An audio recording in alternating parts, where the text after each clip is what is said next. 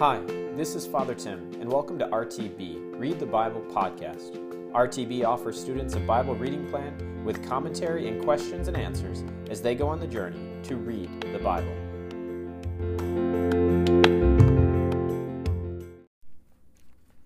Good evening, everybody. Welcome once again back to RTB, where we are going through in this second semester the prophets.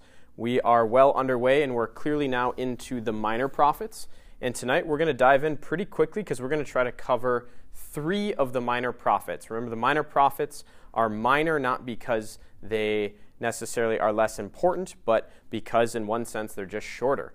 And they have, especially when we view them as a collective whole, incredible insights and prophecy that foreshadow Jesus Christ and his church. And you'll actually see tonight we're covering the prophets Joel, Amos, and Obadiah.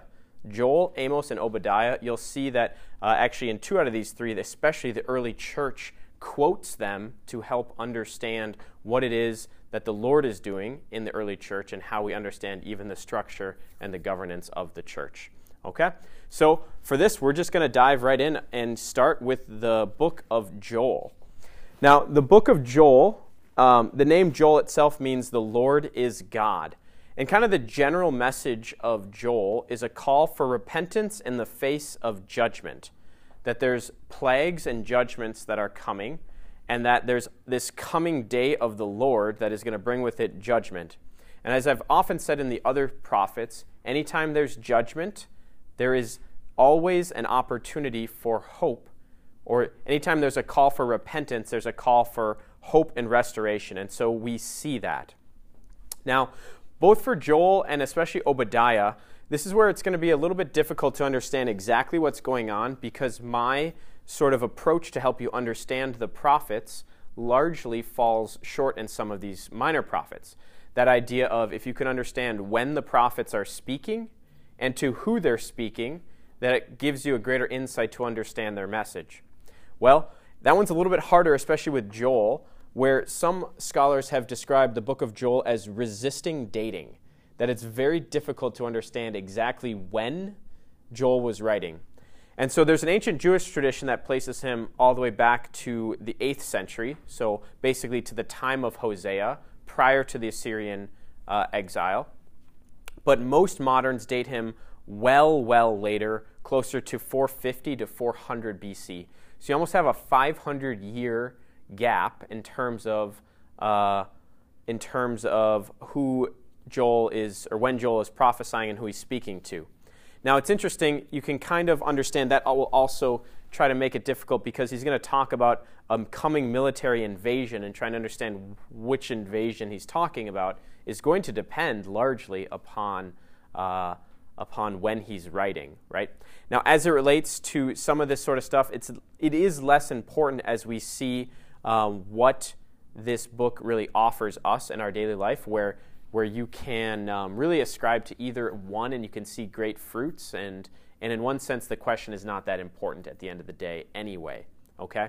What is important is that this is the Word of God, and that this is impactful and powerful for our lives, and there is a true call for repentance that Joel speaks of, and a true future judgment that Joel is speaking of, okay? So as it relates to his personal life, there is little known of the prophet Joel as well, and there's not any real clear references. But if you can kind of see at the start of the minor prophets, it's Hosea, Joel, and Amos. And I think it kind of works better to see him in this sort of ancient Jewish tradition as a similar person to Hosea and Amos in terms of who they're preaching to, largely in the north. But at the same time, later on, you'll see once again that some of the prophecies seem to talk a little bit more clearly to the Babylonian exile. Again, which one is right and true? We won't know probably this side of heaven. But let's dive into the text either way, and let's draw some important conclusions for our lives. So the book of Joel, chapter 1. The book of Joel starts, and actually we'll just kind of dice Joel into 2 parts. The first part is a plague of locusts on Judah, and the second half is the coming of the day of the Lord. Okay, so it's plague, locusts, coming of the day of the Lord, and then with that we do actually have hope towards the end. But let's open up book of Joel, chapter 1. The word of the Lord that came to Joel, the son of Pethuel. Hear this, you aged men, give ear, all inhabitants of the land. Has such a thing happened in your days, or in the days of your fathers? Tell your children of it, and let your children tell their children, and their children another generation. What the cutting locust left, the swarming locust has eaten. What the swarming locust left, the hopping locust has eaten. And what the hopping locust left, the destroying locust has eaten. Awake, you drunkards, and weep, and wail, all you drinkers of wine, because of the sweet wine, for it is cut off from your mouth. For a nation has come up against my land, powerful and without number. Its teeth are lion's teeth, and it has the fangs of a lioness. It has laid waste my vines and splintered my fig trees. It has stripped off their bark and thrown it down. Their branches are made white. Lament like a virgin clothed with sackcloth for the bridegroom of her youth. The cereal offering and the drink offering are cut off from the house of the Lord. The priests mourn, the ministers of the Lord. The fields are laid waste, the ground mourns, because the grain is destroyed, the wine fails, and the oil languishes. Okay, so as we start off, we see that the words come to Joel, son of Pethuel. Not much known about who this Pethuel is, but clearly Joel is a prophet of whom has received the word of the Lord. And what is this word? It's a plague of locusts coming to destroy. But these locusts are almost like this military invasion. And what you see is that basically it's going to come and bring destruction. The priests are going to mourn. Everything's going to be laid waste. There's going to be grain destroyed, wine not coming forth, and even oil not coming forth. We'll see those three elements in the next chapter, but it's just kind of coming to see that a plague of locusts. The first time we hear that, the question is, well, where have we heard this before? And we go all the way back to the book of Exodus, where one of the plagues was locusts that came and destroyed. And this was, of course, a natural phenomenon that would happen in times past, where locusts would come. They're pests that would destroy. And so here in the prophetic understanding, what this is saying is that there's a certain sense of evil and destruction that is going to come, especially as we see this as a sort of military invasion. So this is clearly not just an ordinary array of locusts. This is something that is brought in by God that brings to it destruction. What and when exactly is he talking about? Lots of people disagree. But the key thing is basically there is destruction in trial coming, and it is coming because of the lack of repentance, because of the sinfulness of the people of Israel. Okay? And so, what does he call them to do? Well, chapter 1, verse 13. Put on sackcloth and lament, O priests. Wail, O ministers of the altar. Go in and pass the night in sackcloth, O ministers of my God, because cereal offering and drink offering are withheld from the house of your God. Sanctify a fast, call a solemn assembly, gather the elders and all the inhabitants of the land to the house of the Lord your God, and cry to the Lord. Alas for the day of the Lord is near, and as destruction from the Almighty it comes.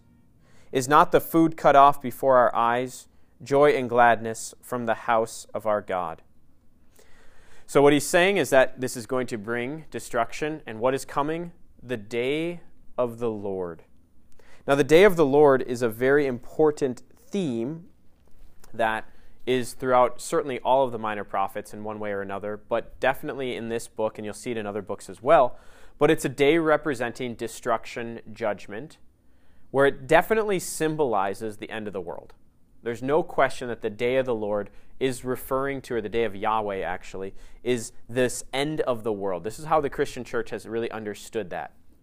And yet, this day of the Lord seems to also have a certain temporary fulfillment where a certain destruction does happen. So the destruction of Jerusalem in 587, even the destruction of Jerusalem in 70 AD, there's a certain prefiguring of the day of the Lord, this destruction.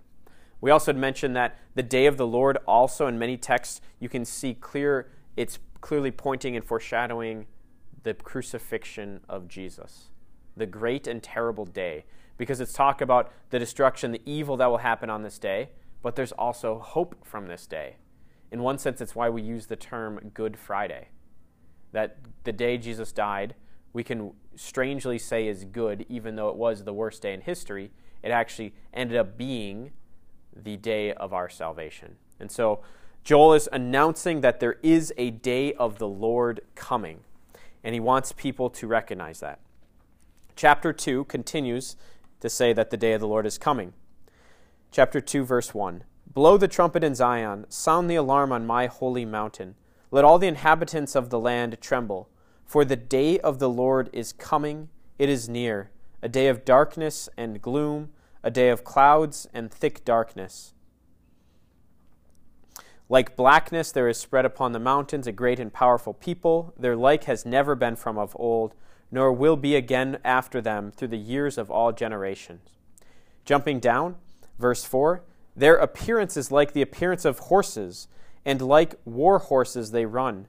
As with the rumbling of chariots they leap on the tops of mountains, like the crackling of a flame of fire, devouring the stubble, like a powerful army drawn up for battle. Jumping down again, the earth quakes, this is verse 10, the earth quakes before them, the heavens tremble, the sun and the moon are darkened, and the stars withdraw their shining. The Lord utters his voice before his army, for his host is exceedingly great.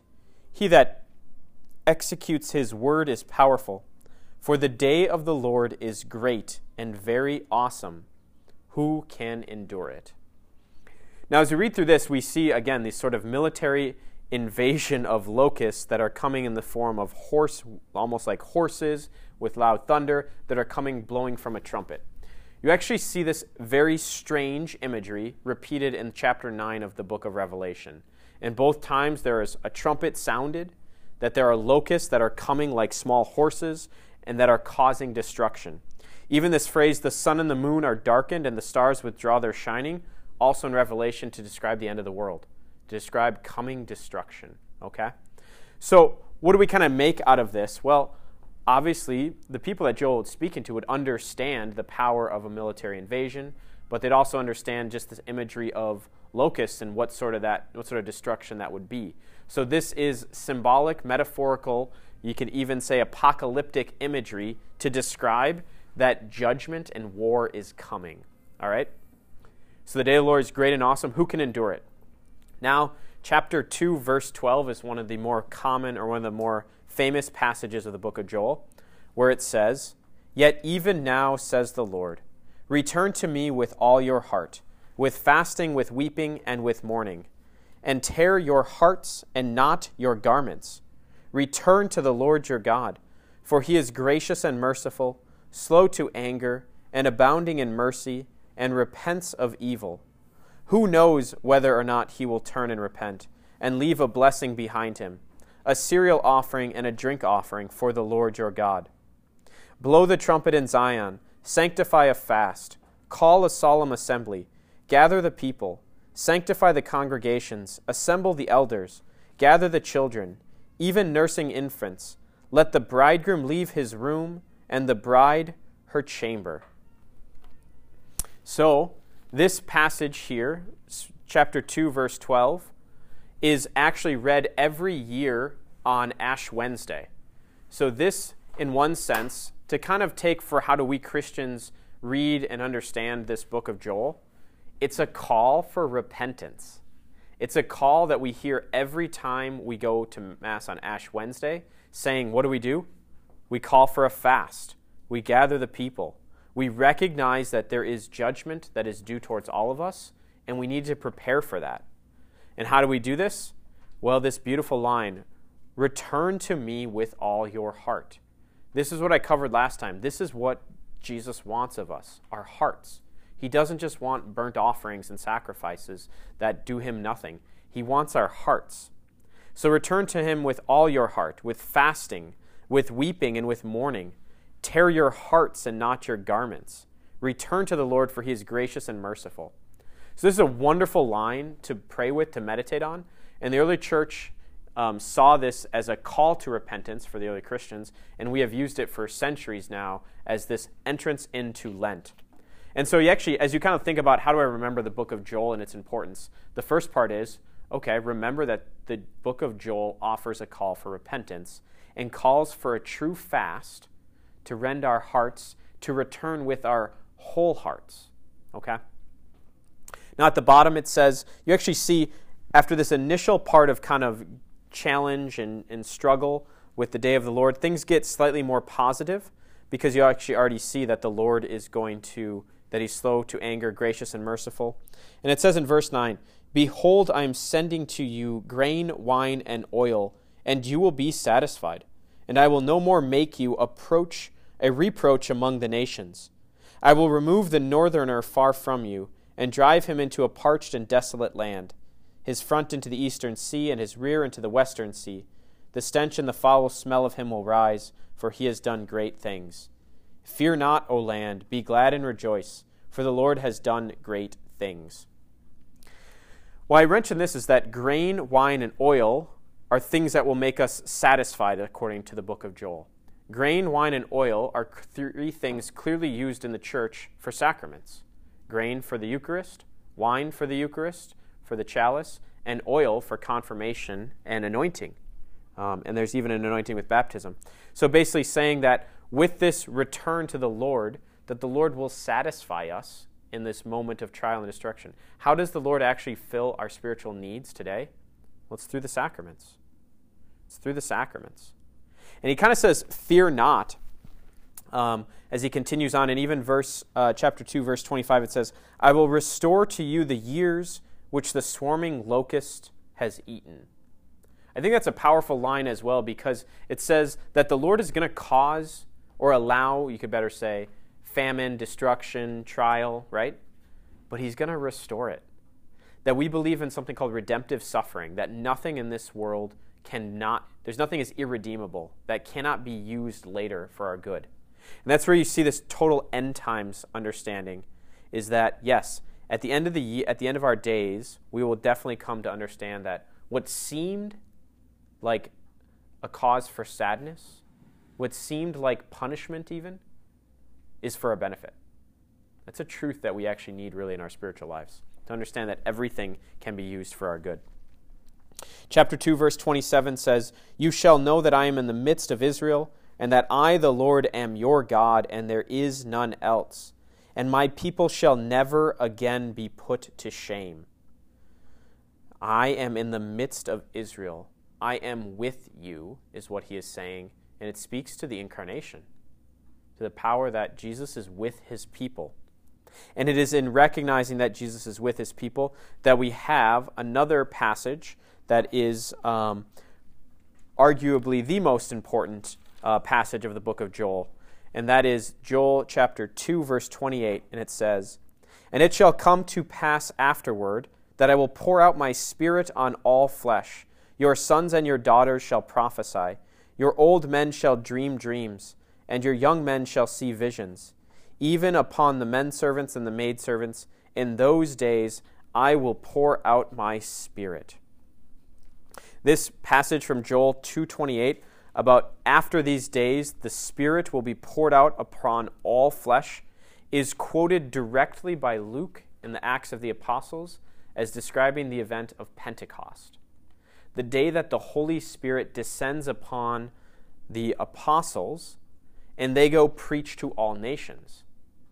And literally, Acts 2, verse 15 through 21, it literally quotes Joel directly. So Peter literally stands up, and it's literally Peter's first proclamation of the gospel, you can even say. And he said, this was what was spoken by the prophet Joel, that in the last days God will pour out his Spirit upon all flesh. And there will be great signs and wonders. The sun shall be turned into darkness, the moon into blood, before the day of the Lord comes, the great and manifest day. And it shall be that whoever calls upon the name of the Lord will be saved. And this is actually, if I cut off on Joel short, you'll actually see he says all of this too. This is Joel chapter 2, verse 30. "I will give signs in the heavens and on the earth, the blood and the fire and the columns of smoke. The sun shall be turned to darkness and the moon to blood, before the great and awesome day of the Lord comes. And it shall come to pass that all who call upon the name of the Lord shall be delivered. For in Mount Zion, in Jerusalem, there shall be those who escape, as the Lord has said, and among the survivors shall be those whom the Lord calls. Okay, so again, if we talk about temporary fulfillment of prophecy and final fulfillment of prophecy, we see how this all kind of makes sense. That, okay, there's this understanding that the Lord will send forth his Spirit upon all nations, and we know that this is fulfilled most fully in Pentecost, the day that the Holy Spirit is given to all of the apostles and they preach to the nations. We see that the church is not just for the people of Israel, but is for the whole world. And of course, when does that happen? That happens after this day of destruction. It happens 50 days after the crucifixion, right?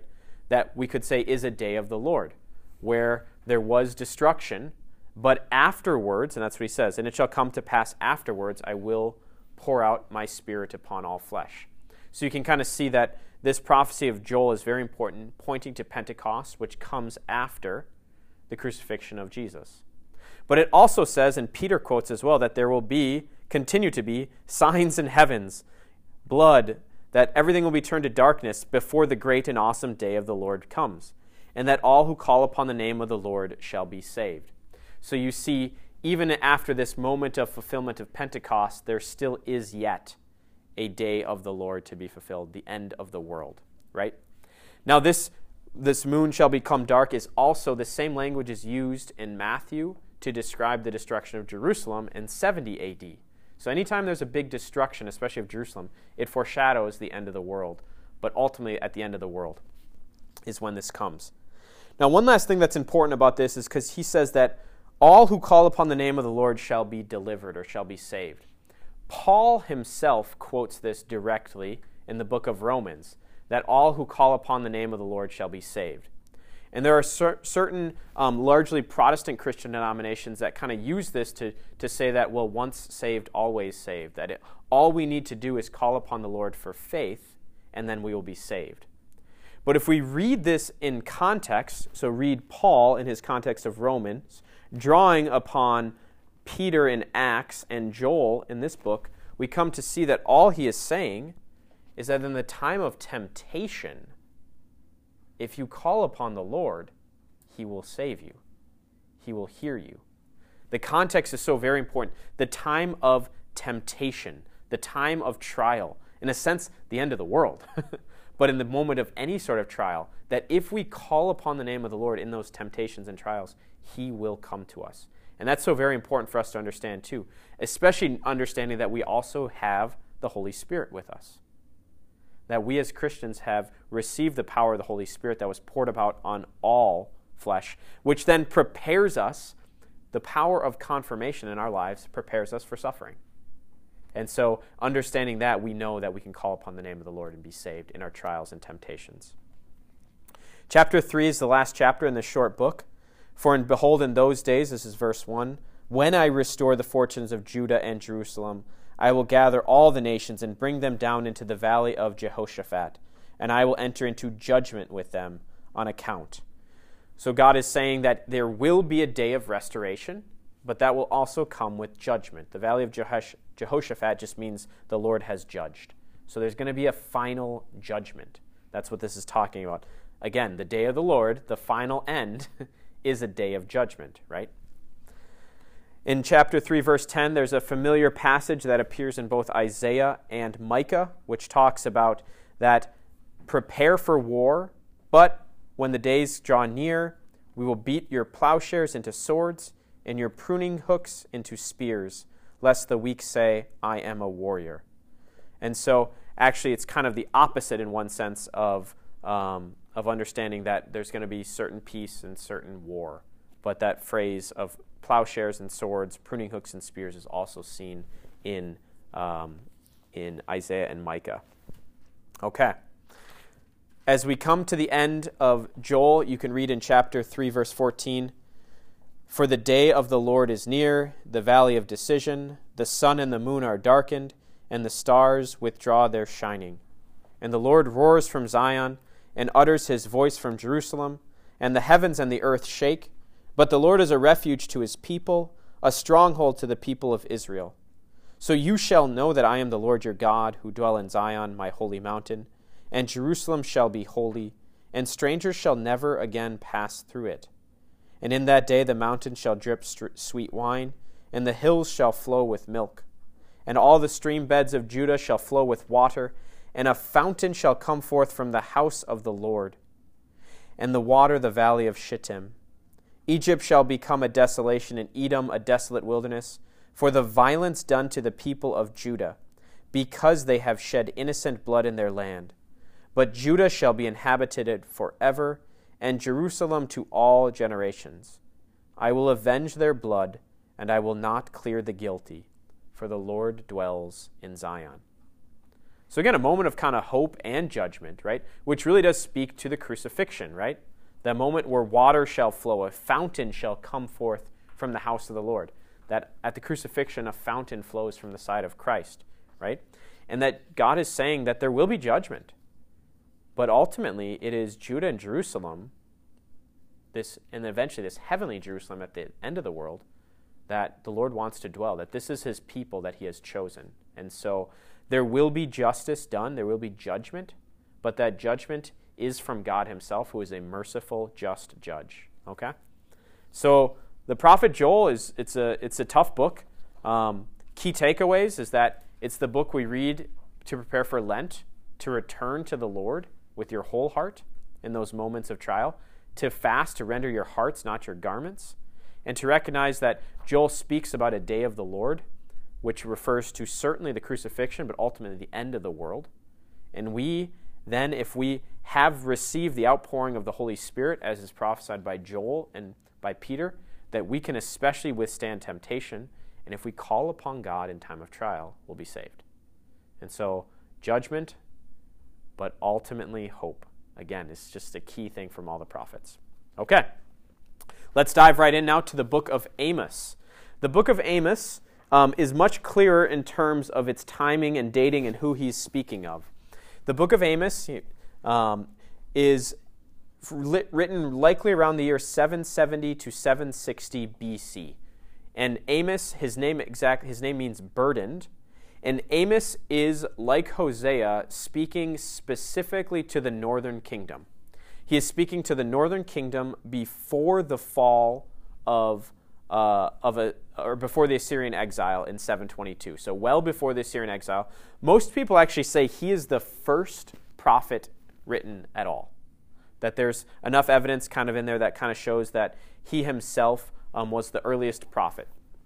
Now he, unlike Hosea, who was from the north, Amos was actually from Tekoa, which is a village south of Jerusalem. So he's actually from the south, but called to preach in the north.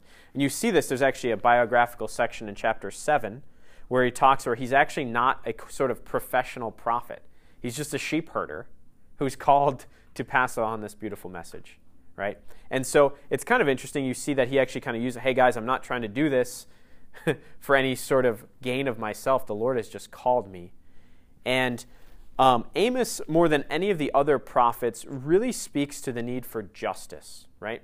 Where we talked about the two things that the prophets speak against is right worship, preaching against idolatry, but then also preaching against injustice, especially social injustices, right? So Amos is going to be very clear in calling out a number of challenges and injustices towards the people of Israel, and especially the people of Israel in the north. Okay, so much of the sort of concern for care for the poor and the needy, especially in the Old Testament, you really see powerfully in Amos. As it relates to the structure of Amos, this is a longer book than Joel, 9 chapters in full, and it's very repetitive and structured very well. So you actually see a lot of phrases continually repeated. So you see like, for 3 transgressions and for 4. He talks about, woe to you.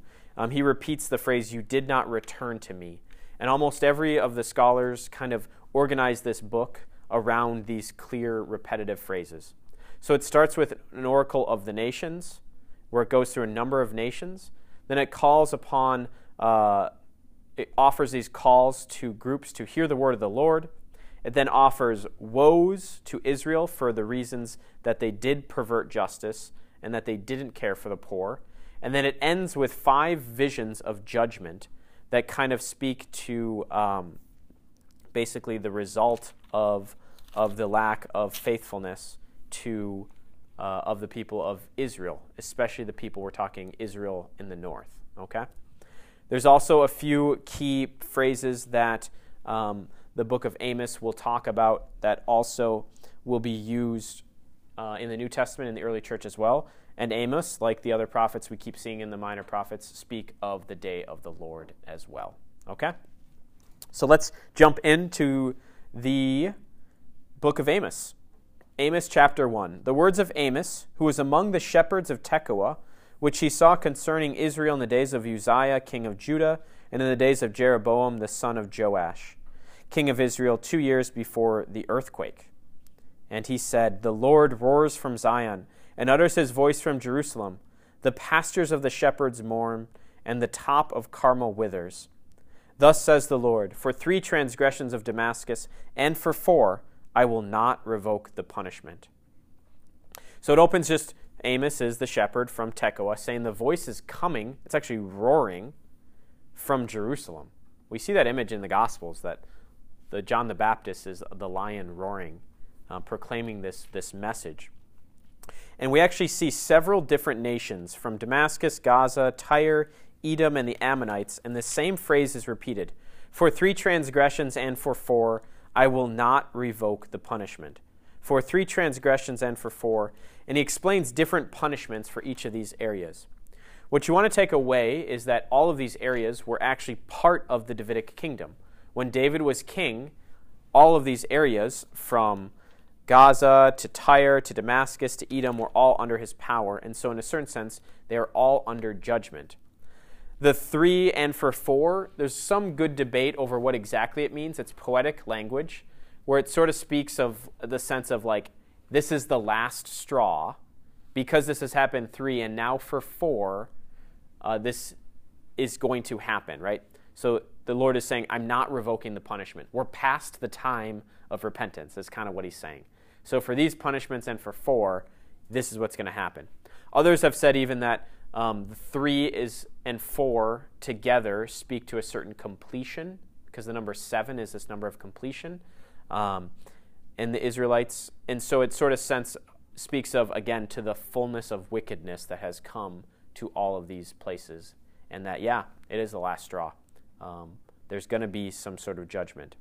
Now, as you go through these lists, what is kind of unique is then the last 2 that are going to have judgment is Judah and Israel.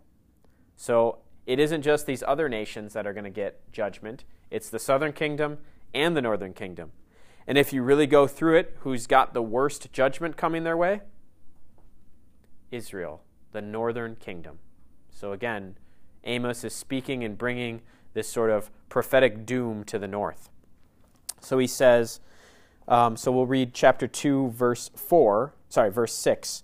For thus says the Lord, For 3 transgressions of Israel and for 4, I will not revoke the punishment, because they sell the righteous for silver, and the needy for a pair of shoes, that they trample the head of the poor into the dust of the earth, and turn aside the way of the afflicted. A man and his father go into the same maiden, so that my holy name is profaned.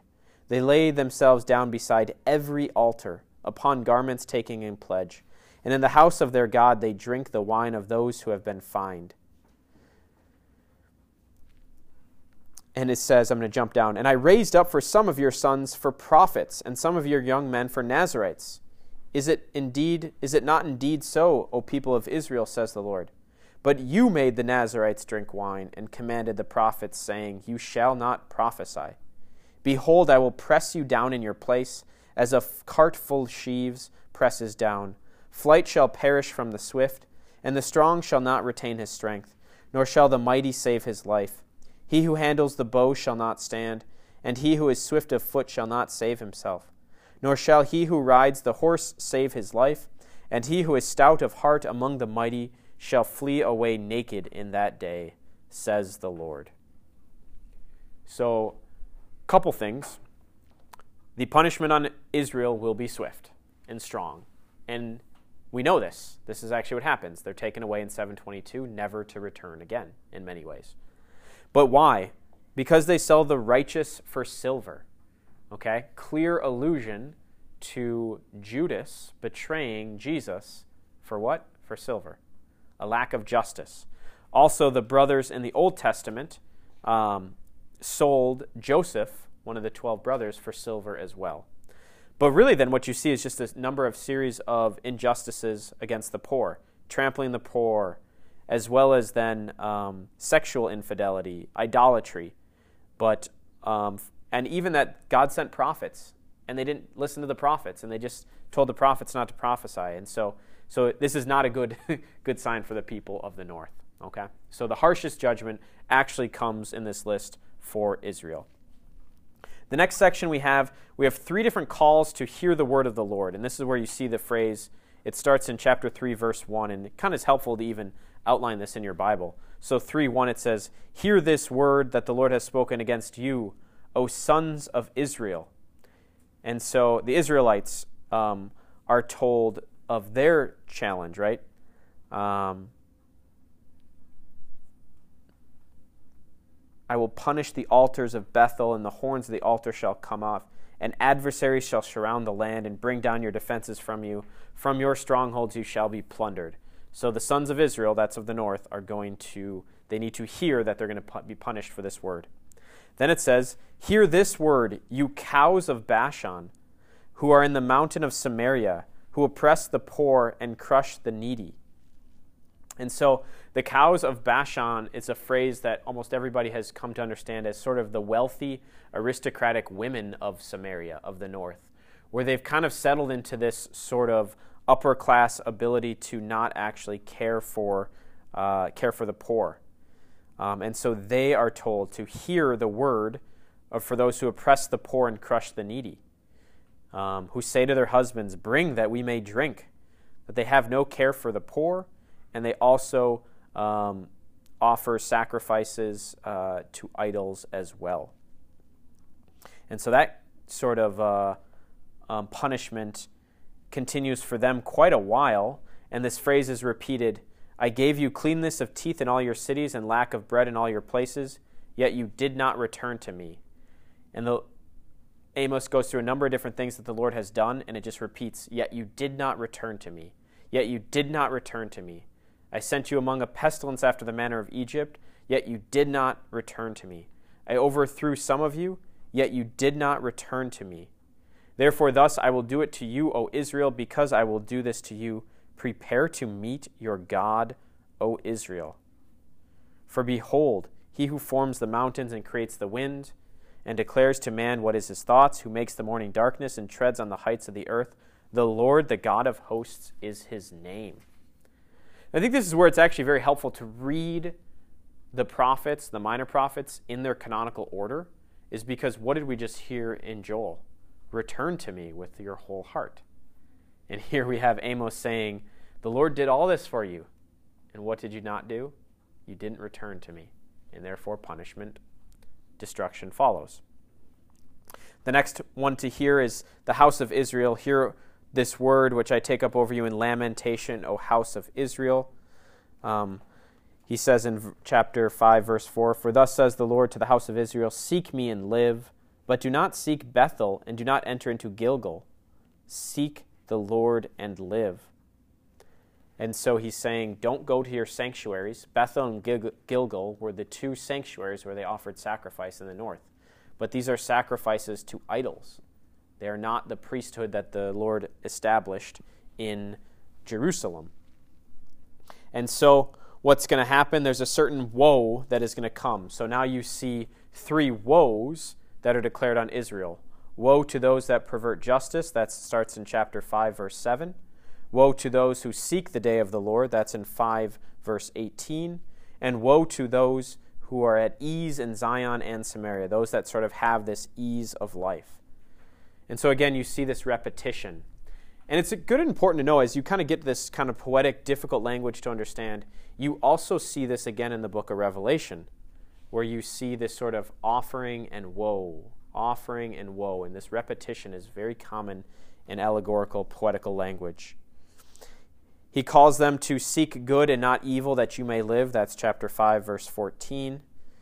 hate evil and love good, and establish justice in the gate, it may be that the Lord, the God of hosts, will be gracious to the remnant of Joseph. So he's trying to call them to a certain repentance, but they obviously don't listen. One thing that is of importance in chapter 5, verse 21, he strongly chides them for their worship. He says, I despise your feasts, and I take no delight in your solemn assemblies. Even though you offer me your burnt offerings and your cereal offerings, I will not accept them. And the peace offerings of your fatted beasts I will not look upon you. Take away from me the noise of your songs. To the melody of your harp I will not listen. But let justice roll down like waters, and righteousness like an ever-flowing stream. Some commentators have taken this to show how God doesn't want sort of liturgical worship in his church now, which is clearly too far. What God is calling to these people through the prophet Amos is that, again, these are the people in the north who are offering false worship in false temples in a priesthood that wasn't set up. And so their feasts do nothing for him. He didn't call them to do this. But what is he calling them to do in the north, where the temple is actually in the south? He's calling them to justice, to care for their neighbor, which is what they're not doing. And that's why chapter 5, verse 24, let justice roll down like waters, and righteousness like an ever-flowing stream, is a beautiful image. That was quoted by Martin Luther King Jr. twice, calling for justice within the land, especially as it related to race, right? So understanding that this Amos, the book of Amos, is largely concerned with justice and care for neighbor, equality, care for the poor.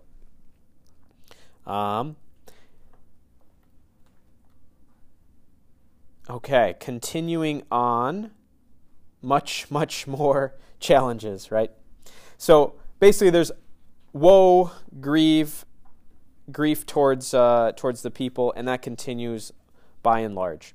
Let's go to the last section of the book, which is 5 visions of the judgment that is coming from Amos. This starts in Amos chapter 7, where again our locusts return. And the first vision is a swarm of locusts. So the Lord God showed me, behold, he was forming locusts in the beginning, and was shooting up the ladder. When they had finished eating the grass of the land, I said, O Lord God, forgive, I beg you. How can Jacob stand? He is so small. The Lord repented concerning this, saying, it shall not be. Then there's a second vision of a rain of fire. The Lord God showed me, behold, the Lord God was calling for judgment by fire, and it devoured the great and deep, and was eating up the land. And again, we have this repetition. O Lord God, cease, I beg you. How can Jacob stand? He is so small. The Lord repented. This also shall not be. He showed me the third vision is a plumb line, a plummet in the hand of the Lord. He showed me the Lord was standing beside a wall with a plumb line. Amos, what do you see? A plumb line. From there's a kind of interlude section about Amaziah, a priest of Bethel, was sent by Jeroboam to the king of Israel, saying that Amos has conspired against you in the midst of the house of Israel. For thus Amos has said, Jeroboam shall die by the sword, and Israel must go into exile away from his land. And Amaziah said to Amos, O seer, flee away to the land of Judah, and eat bread there, and prophesy there, but never again prophesy at Bethel, for it is the king's sanctuary, and it is a temple for the kingdom. And so what you see here in this little section here, which kind of interrupts the 5 visions, is Amos is a true prophet sent by God from the south to the north, but he's prophesying against the north. And the kings of the north are saying, we don't want to listen to you. This cannot be true. And the priest or the king in the north is saying to the king of the south, why are you sending this guy? But he's obviously sent by God. And this is where you actually see Amos reply that I'm not a prophet, I'm just a herdsman. I'm doing what I was told. And there's a beautiful sense where it's just, Amos is actually sent with a really tough message. He is sent to basically be persecuted, and yet he continues. The second to last vision is this vision of the summer fruit. God showed a basket of summer fruit, and he said, what do you see? A basket? Then the Lord said, the end has come upon my people Israel, and I will never pass by them again. It's a weird phrase. It depends on what your Bible says for summer fruit, but it's actually a play on word in Hebrews saying that the end is coming, that the end is coming for the northern kingdom of Israel. There's going to be destruction. And it's interesting, when there is destruction, again, we have the darkening of the sun, the moon covered up, right? This imagery that we've seen a number of times. And in chapter 8, as part of this passage, we have a line that says, "And on that day," this is this day of end and destruction, "and on that day, says the Lord God, I will make the sun go down at noon and darken the earth in broad daylight. I will turn your feasts into mourning and all your songs into lamentation. I will bring sackcloth upon all loins and baldness on every head. I will make it like the morning for an only sun, and the end of it like a bitter day. Behold, the days are coming, says the Lord God, when I will send famine on the land, not a famine of bread, nor a thirst for water, but of hearing the words of the Lord." This is well worth underlining, because they're saying at noon the sun will go down on that day, the day when there will be mourning for an only sun. So if you read the Gospel of Mark, he is very clear that when Jesus is on the cross, there is darkness that starts at noon throughout the whole day. It goes till 3 o'clock. And so we see it prophesying the crucifixion of Jesus all the way back in Amos. Very specific details that are absolutely fulfilled perfectly by the gospel writers describing what eyewitnesses had seen. So it's a beautiful sense where, again, how do we understand this kind of day of the Lord, this moment of destruction? And we understand it through the crucifixion, but we ultimately understand it as the end of the world as well, right? And what day is it, right, when Jesus dies? It is a famine. There is mourning. The word of the Lord, the word himself, is no more. Okay. Chapter 9, there's another vision of destruction in the sanctuary. And lots of judgment and lots of doom from Amos, right? And so again, why is that happening? The context, he's speaking to the north before the fall. The Lord knows what's going to happen. But as per usual, it doesn't end with a bad note. The book ends, Amos chapter 9, verse 11. "In that day I will raise up the booths of David that is fallen, and repair its breaches, and raise up its ruins, and rebuild it as in the days of old, that they may possess the remnant of Edom, and all the nations who are called by my name, says the Lord who does this. Behold, the days are coming, says the Lord, when the plowman shall overtake the reaper, and the treader of grapes him who sows the seed. The mountains shall drip sweet wine, and all the hills shall flow with it. I will restore the fortunes of my people Israel, and they shall rebuild the ruined cities and inhabit them. They shall plant vineyards and drink their wine, and they shall make gardens and eat their fruit. I will plant them upon their land, and they shall never again be plucked up out of the land which I have given them, says the Lord your God." So he ends with a promise that he will never again take them, that they will be restored, that there will be growth, right? That the people will return. But actually Acts chapter 9, verse 11 and 12 is again a very important passage that is quoted by the early church in Acts of the Apostles chapter 15. Acts of the Apostles chapter 15 is the first council in the history of the church, where they're trying to figure out, as the church spreads, what do converts to the faith have to do? Especially if someone is a non-Jewish convert to the faith, does a man have to be circumcised before he becomes Christian? Very important question that it relates to how do we actually spread the faith. And it is actually, again, this time James quotes Amos chapter 9, verse 11 and 12 directly to say, all the nations are called to be part of the kingdom of David that has fallen. And so what he's saying is that the kingdom of God is not just for the people of Israel or the people of Judah, it's for the whole world. And yes, we are called to bring everybody into this kingdom. So Amos prophesies of a restored Davidic kingdom that is international for the whole world. And the early church used this. James quoted Amos to help settle what exactly new converts had to do. So that's the book of Amos. Big takeaways is here's a preacher, here's a prophet from the south who has to give this tough message, and he's calling the people of the north to justice, to love their neighbor. And there's lots more that we could have dove into to see where it's just a call to care for the poor, to not take things lightly, especially in this area of the north where they are engaged in idol worship and there's kind of false sanctuaries that the people are called to truly be a light. And if not, then clear punishment and judgment does ensue. But again, there is always hope. And there's hope not just for the people of the north, but for the whole world. Okay. Very briefly, our third book, and today, is the book of Obadiah. We can cover this very briefly because Obadiah is, in fact, the shortest book in the entire Old Testament. Very brief book, and it's not heavily quoted in the New Testament either. So we can cover it very briefly. The name Obadiah just means servant of the Lord. And the ancient Jewish tradition places him as the disciple of Elijah.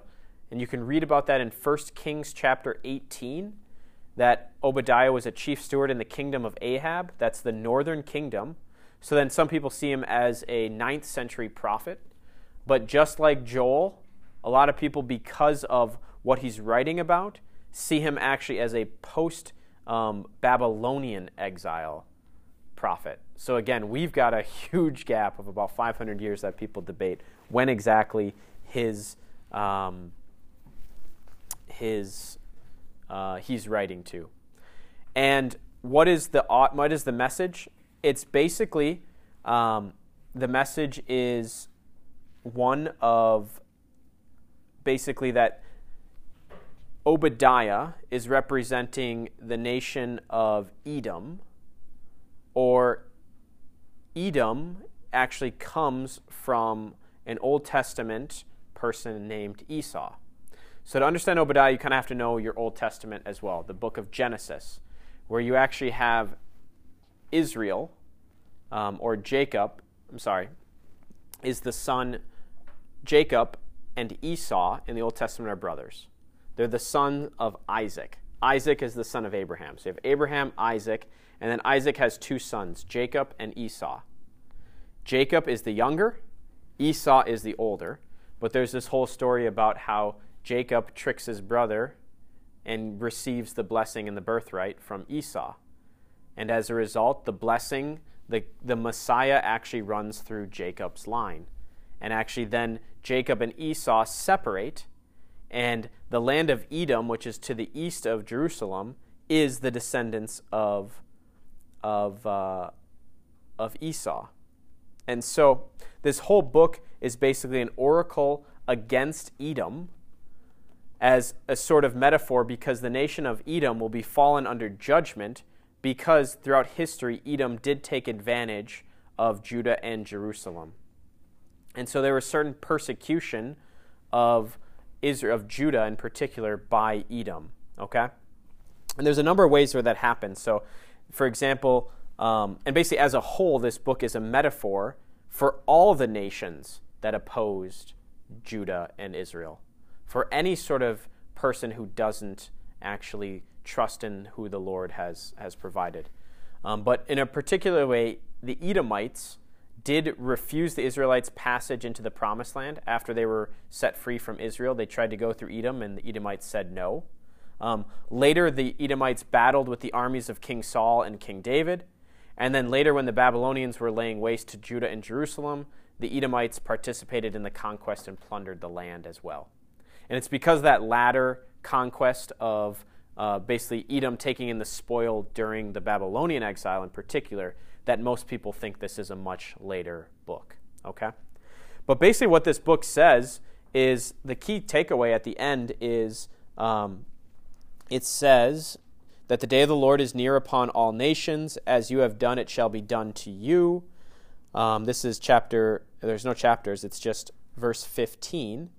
Verse 12, it talks about how the Edomites should not have rejoiced over the people of Judah in the day of their ruin. So it's an oracle against the people of Edom, saying you guys should not have taken such joy, because, this is verse 17 on, I'll read to the end. In Mount Zion there shall be those that escape, and it shall be holy. And the house of Jacob shall possess their own possessions. The house of Jacob shall be like a fire, and the house of Joseph a flame, and the house of Esau stubble. They shall burn them and consume them, and there shall be no survivor to the house of Esau, for the Lord has spoken. Those of the Negev shall possess Mount Esau, those of the Shephelah, the land of the Philistines. They shall possess the land of Ephraim and the land of Samaria, and Benjamin shall possess Gilead. Those in Halah, who are the people of Israel, shall possess Phoenicia as far as Zarephath, and the exiles of Jerusalem, who are in Shephard, shall possess the cities of the Negev. Saviors shall go up to Mount Zion, to rule Mount Esau, and the kingdom shall be the Lord's. So big takeaway. The promise all the way back to in Genesis that the birthright, that the promise would come through Jacob, eventually then through Judah, is true. That Edom, which is the descendant of Esau, will not partake in this blessing, and that they will come to judgment, and that it is saviors, you could even read this as Messiah, would go up to Mount Zion, that is Jerusalem, and will eventually rule Esau. And the kingdom shall be the Lord's. It's the Lord that will enter into this kingdom. Again, a universal kingdom. So Augustine actually saw this as understanding that the kingdom of the Lord is the Catholic Church, which is the kingdom of Christ present in mystery, as the Vatican II refers to it. But it's basically that there is going to be this kingdom that will start in Jerusalem, but again extend to other nations. Why this is kind of really cool too is that at the time of Christ, when Jesus was crucified, the king of Israel was a man named Herod, a brutal man who was convicted and did many, many terrible things. But the interesting thing about Herod is he was kind of not a real king, because he wasn't fully an Israelite. He was actually from Edom. He was part Edom, part Israelite. And so who else in particular from Edom persecutes Israel but Herod, who has a chance to spare the life of Jesus and doesn't, puts him to death. So one king, King Herod from Edom, or from Esau's line, killing the other true king, Jesus Christ, and whose kingdom is going to last at the end of the day. The saviors will go up to Mount Zion to rule Mount Esau, and the kingdom shall be the Lord's. That the kingdom that Jesus Christ installs is the everlasting kingdom. It is the final covenant that ultimately brings fullness and everlasting fulfillment into the people of Israel. So that's the short book of Obadiah. Just kind of offers up some confirmation of the book of Genesis, as well as I think that insight is cool of seeing that King Herod is the Edomite that puts, in a sense, allows the death of Christ to put to death. But it is ultimately Jesus Christ who installs the kingdom on earth that will never end, that will be everlasting. Ultimately, that kingdom that the prophets were pointing to. Okay, so there we go. There are 3 prophets, Joel, Amos, and Obadiah. Difficult prophets to understand, but some key passages, especially in the early church, to understand how the church grows and spreads. Next week, we will cover the books of Jonah and the book of Nahum. 2 books. Jonah, you're very familiar with. Nahum, another short book, probably less familiar with, but plenty of things to learn. And I actually hope to show Jonah is not quite the book you think it is. It's not quite the children's tale of the fish that you might expect. So with that, let's close in prayer. In the name of the Father, and of the Son, and of the Holy Spirit. Amen. Glory be to the Father, and to the Son, and to the Holy Spirit, as it was in the beginning, is now, and ever shall be, world without end. Amen. Father, Son, Holy Spirit. Amen.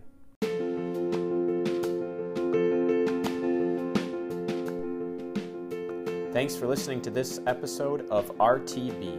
If you have questions you would like answered on the podcast, you can email them to Father Tim at tmergen@uwcatholic.org. That's tmergen@uwcatholic.org. Thanks, and be assured of my prayers for you as you read the Bible.